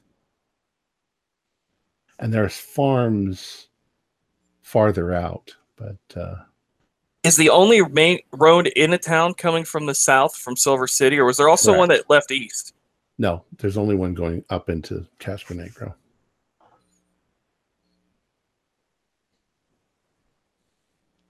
And there's a bus that rides on it Tuesdays and Wednesdays. Tuesday, Wednesday. I'd be inclined to make sure we got at least an hour walk in. I don't think we should be anywhere near town. Mm-hmm. People could be wandering or easily spot us coming and going. Okay. Yeah. Stay out of the town proper, but be in the surrounding area. Okay. So north, south, east, or west? North, south, east, or west? South, so we don't have to go into the town to get to one of the other sides. Yeah, about all right. South, southwest, or southeast, rather. Okay. All right. So you find a place to stash your car, and you hike in. It's hilly, and the woods get rather thick quickly. And after, you say, about an hour, so you hike in, you find an area where you can set up a little camp. Now, by your reckoning, the shepherd's barn should be like a little bit to the east of where you are, probably another 20 minutes walk in that direction, just as a guess. So you're closer to the barn, but farther away from the town. Maybe half an hour's walk from where you are. And it's through the woods. I want to go scout out a high point where we can see much of the area as possible. If we have to, if we maybe even climb a tree to get a good vantage point, so we can see, through binoculars, maybe see the streets in the town and various areas and stuff, so we can maybe catch the investigators and stuff and keep an eye on them. I seem to remember when we went to the barn that there was a trail going off up into the hills. That's correct. Which we didn't explore. So maybe if we can kind of try and get to that direction, because there was talk of standing stones up on the hillside as well. So maybe we could get a view, if that's a high point, a view, find out where the standing stones are. Maybe we can see down towards the barn and then to the town. What do you think? Does that sound okay? Sounds like an idea. Sounds good to me. Professor Harlow, I'm just a little confused. Are you starting with the intent of investigating this further? We need more, and we need to keep an eye on the investigators, make sure that they're not being molested. And otherwise, if we can pick up information here and there, all the better. Because if we have to, we may have to go back and ask for more assistance, or give them an idea of what happened to the investigators if they do something to the investigators. Okay. And if we want to, we really want to take care of this through official channels, we need to have information. The more information we have, the more inclined they'll be to support us. I mean, it's not like they're going to take our mad rantings and call in the military, and send planes over the site. Well, I'm thinking of two different things here. One, if we were going to use them as a diversion and they are overpowered or decide just to leave and they found nothing, that window of opportunity could be short. The other thing is if they do end up being murdered or otherwise waylaid and not checking in at their home office, is it, are they just going to send even more people up here after this, the messaging that you had, and then 2 investigators also go missing? They might.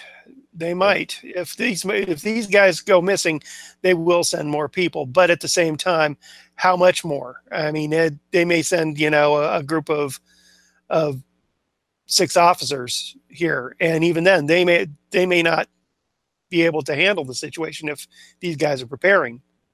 So, I mean, hypothetically, I'm inclined to think maybe we go in tonight under the cover of dark. and take advantage of the fact that they're there now, and potentially people are paying attention to them and not worried so much about us at this point. Maybe just one or two of us, and it's not like a whole group of us going in. But yeah, it might be a good idea to make contact. If a couple of us want to go in and make contact, make sure the guys are all right, and maybe you could arrange a meet point somewhere, passing a message on or something like that. Well, we know they'd probably be staying in the only hotel, right? Yeah.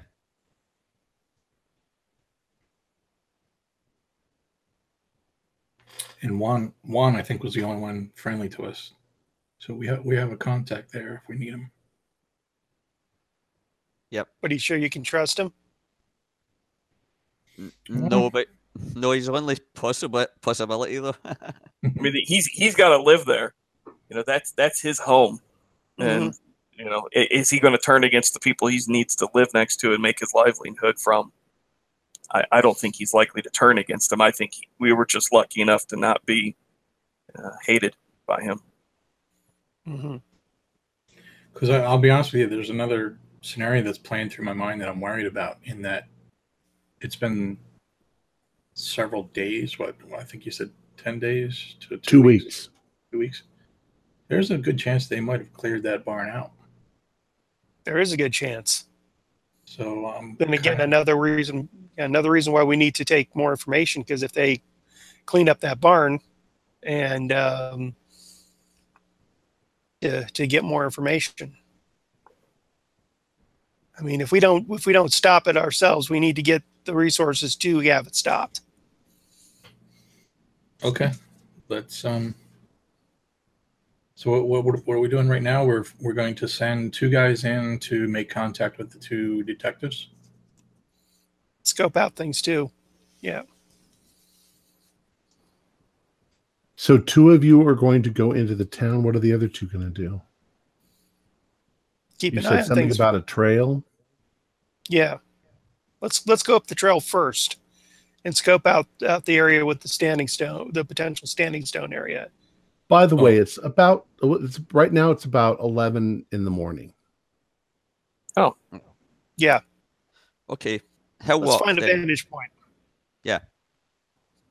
Let's start by finding a vantage point and getting an idea of what's going on around us. All right. So you're going to try to find that trail, yes? Mm-hmm.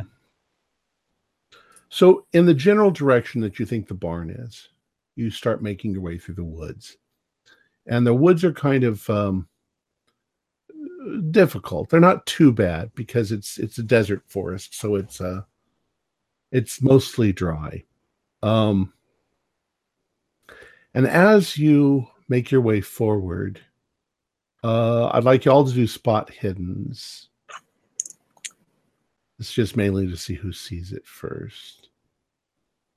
No. Pass. Yeah.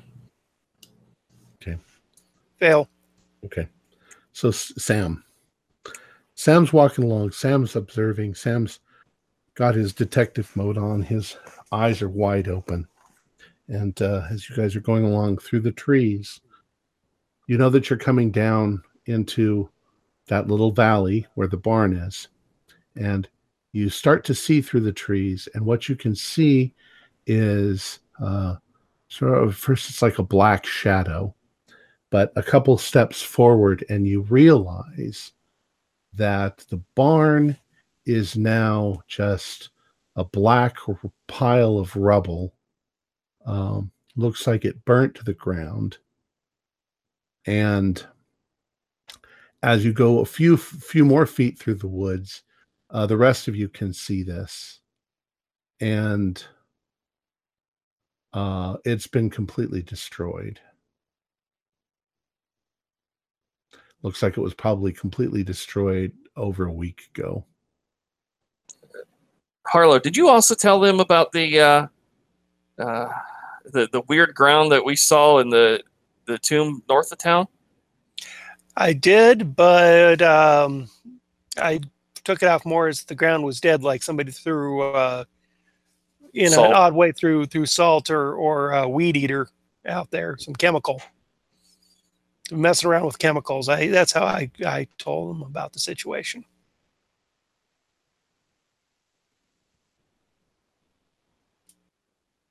Once again, to a spot hidden. You're now about 100 feet away from where the barn used to be. I got to pass that time.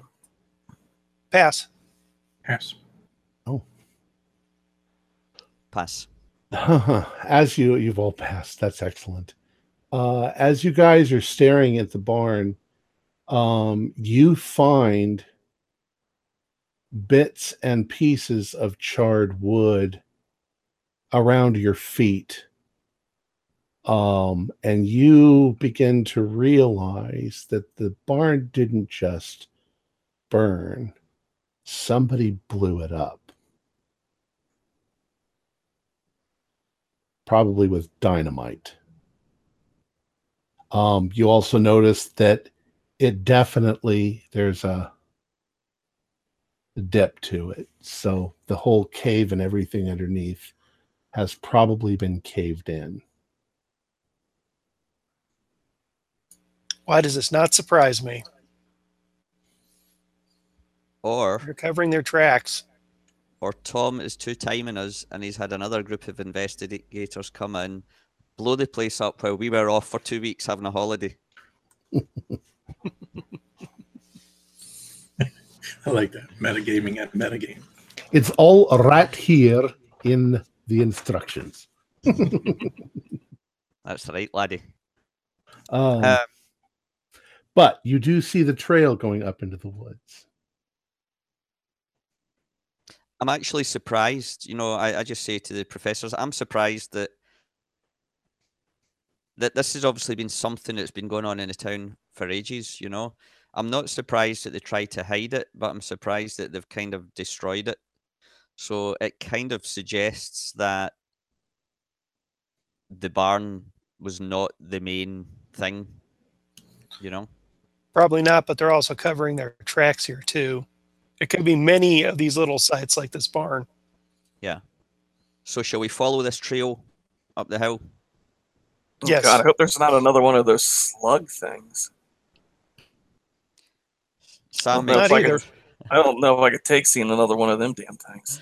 Sam's loading up the pistols, the shotgun. Did you bring the flute with you by any chance, Mr. It's in the Aston? trunk. Okay. I don't have it with me right now. Okay. From what I understood, it was pretty big, so I didn't think it would be like easily stuck just in a knapsack or something to walk around with. But it would be nice to have some music as we go our walk. I'll play you a tune when we get back to camp. Okay.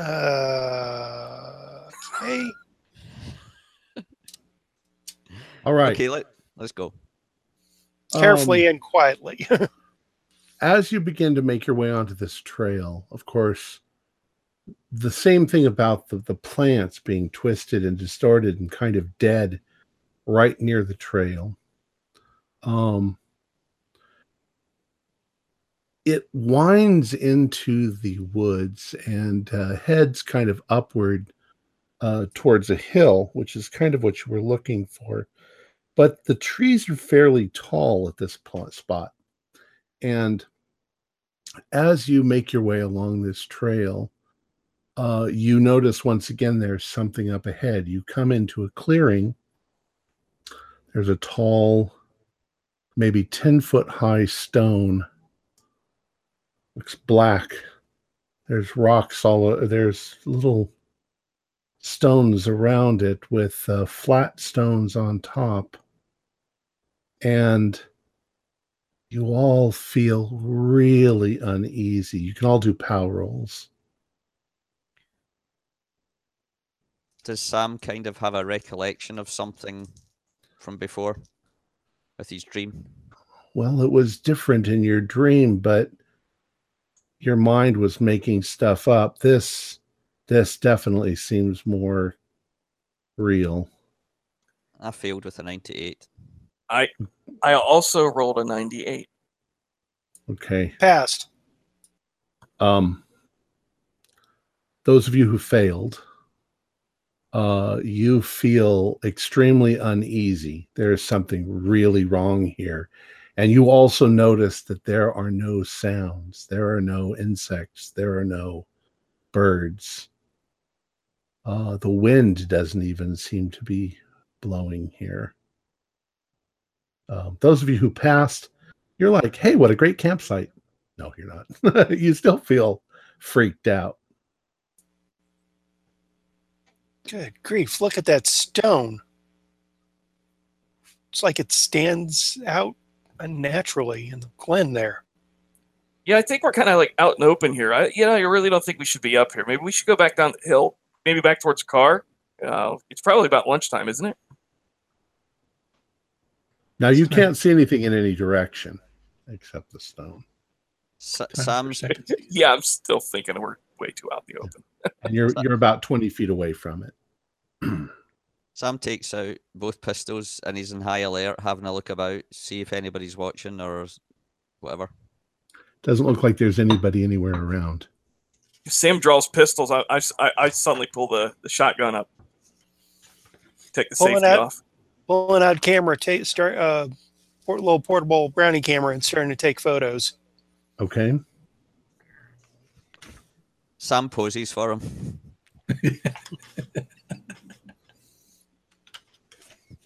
Do you guys go near it? Yeah, why not? Hell no. In for a dime, in for a dollar, let's go. Carefully. All right. As you go near it, I would like you to do a luck roll. Tom, I did stay kind of by a tree line. Okay. I did not want to walk into the open, flat part of that clearing. Same here, and the luck roll is good. I passed. Fail. Okay. Oh, Jeff, you failed. Excellent. Yeah. You're still presenting too, by the way. Yeah, just for the atmosphere, but yeah. What you couldn't see was me going. As you guys step forward, you get more nervous with each step. And as you go, Dr. Hisney, you take a step and you hear a metallic sort of click. And just as you hear that, something chomps down on your left foot. And you scream. I've been bit. It's a bear trap. Oh. Nasty. So you scream and you fall on the ground and your foot is caught in a bear trap. Take 1d4 damage. And you're like, oh, shit. 3 points. Good. I was going to say 1 point just doesn't seem right for a bear trap. 3 seems more right. That was a mouse trap. You try you immediately try very hard not to yell, but you did yelp when it happened. Mm-hmm. So you're there on the ground. What are the rest of you going to do? I jump down, put the guns down, and try and unhinge the thing off him. Okay. How bear traps work is fairly simple. So with some strength, do a strength roll. Why not? Oh, don't fail. Slip and snapshot on a second time. A fantastic success. Okay. Yeah, you managed to push it open and relock it. So you get his foot out. Dr. Hisney, I need you to reduce your dex roll from now on by half. Yeah, okay. Yeah. And you're going to be limping, so it's gonna be a little difficult.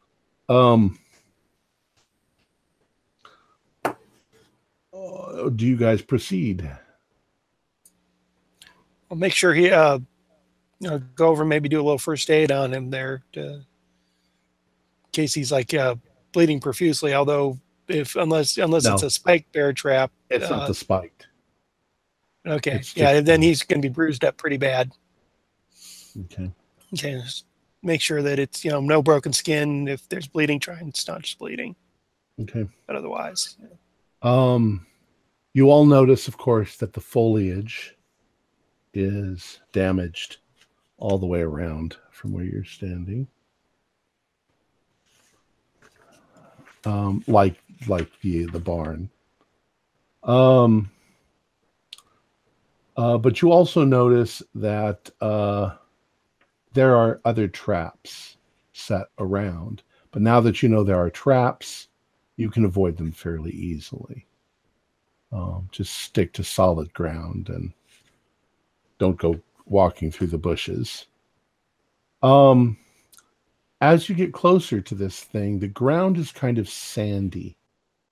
It looks definitely like there are these little altars, if you will, around this central stone.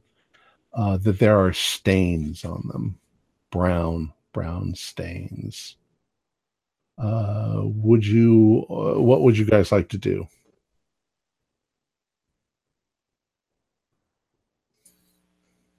continue to photograph while I'm keeping a sharp eye out for anyone who may be coming up.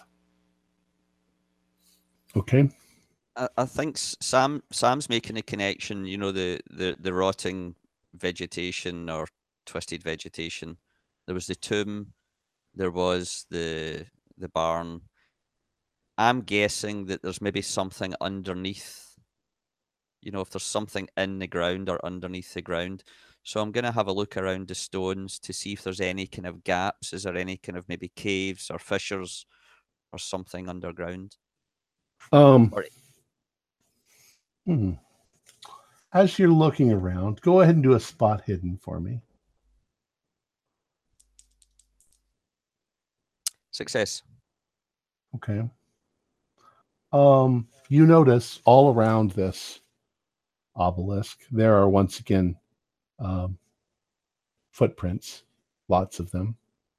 The same kind, some very human, some odd, and some boot prints.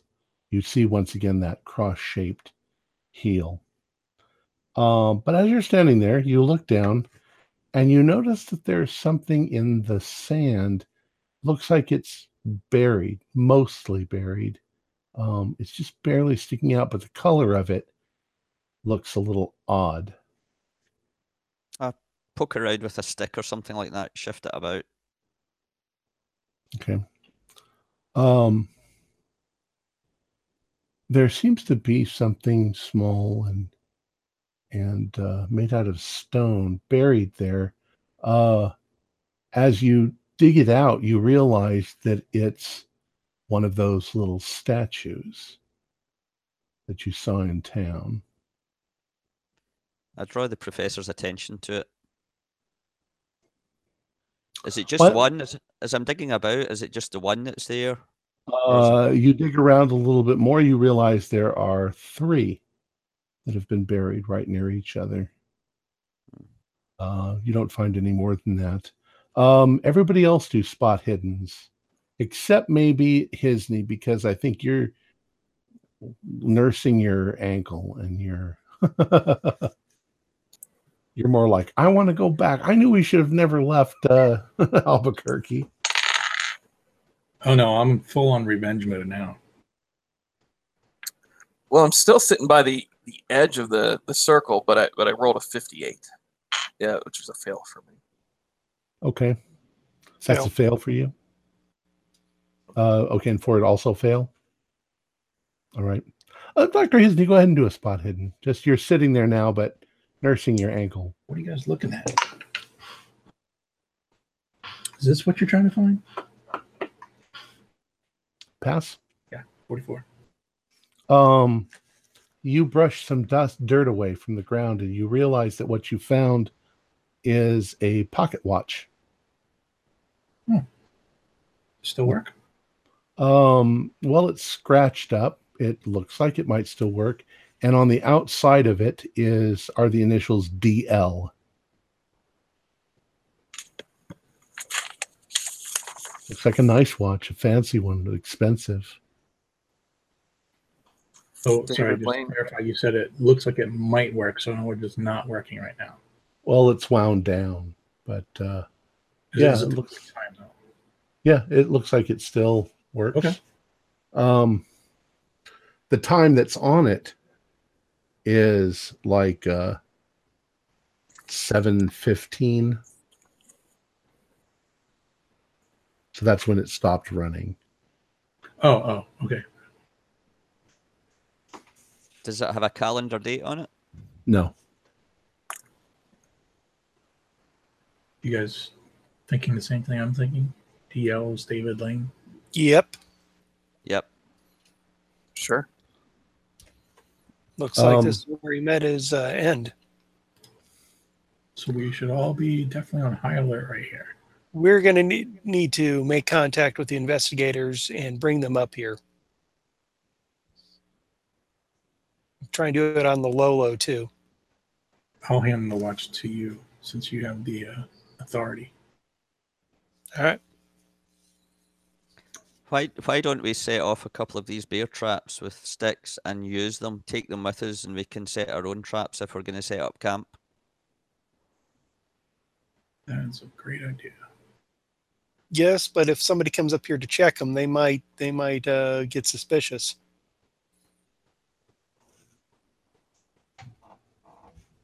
I still think we could steal one or two. As long as Hisney doesn't go out to take a leak and get his other. Just tell me other where legs you done. put them, and then we'll be fine. All right. Maybe one or two. All right. Everybody do one more spot hidden roll just before you leave. Pass. Pass. Hard pass. Fail. Okay. Sam, as you're kicking around now in the dirt and looking, you'll also find a pair of spectacles that looks like Dr. Godfrey's spectacles, the ones that he used to wear. The obelisk itself, when you look at it, makes you feel very uneasy just to look at it. There are little pictograms all over it, but they make you feel very uneasy when you look at them. So what's your next move? Say, Harlow, you might want to take some photographs close up of this stone. There's some weird designs on them. Yeah, and take photographs with us with the glasses and the watch here at the site. And Sam, that did you dig those idols out? Yeah, look. I'll take pictures of those too. Do they really look very consistently the same, or Yes. does they don't each look a little different from each other? Oh, they look a little different from one another, but they look like the ones that you've seen in the shop. They're different because they're hand carved or hand created. Correct. Okay. Correct. Okay. So, professors, what do you think these are? Are they a talisman of protection, or is it like an offering to something? I'm worried that they had something to do with, the boy and Godfrey and Lane, being killed potentially here. Well, considering there's a supply of them, that might be some kind of I'd hazard a guess, from my little knowledge I have, but it could be some kind of component to something, to a ritual. Since there's multiple statues and such, and that they're, and it might not also, and it might also be that they're not intrinsically worth anything except for the rituals. That's why they were willing to sell them. So do you think I should leave these ones here or bring them? Does it matter? They've already seen the ones that Lane got that we brought with us. Yeah. So we have a record of these statues. If you really need to look at one close, I've still got the one I've been carrying around in my bag too. Okay. I just throw them back in the sand then and pat them down. Okay. I'm ready to move on if you guys are. Where are you going next? Are you going back to your camp? Or what? I think we headed up here to see if we could see a vantage of the town. Did we? Yeah, you can't. Find a vantage point. Okay. There doesn't seem to be one. The trees are too big. Okay. Were there any areas or other areas around the town that we could get a potential vantage? The church tower. Oh yeah. You know, because of the woods on the hills. I mean, there's some hills that are taller than the town where theoretically you could look down on the town, but you'd have to get up there somehow and then climb up in the tree and look down. The trees don't look that easy to climb. They're pretty much poles. You know, there's no branches or anything this low down. And we didn't bring it. None of us are lumberjacks, so we don't know how to climb them with gaps. Right. But, you know, maybe you could find something. You'll have to wander around for hours to see if you can find something.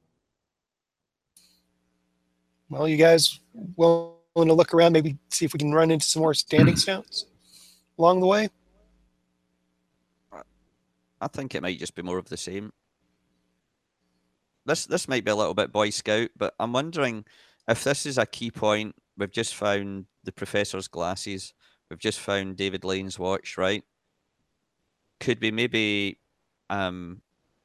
make somewhere, just cut down some of the foliage or branches and try and make somewhere that we could maybe come back to and duck in if there's something going on later on?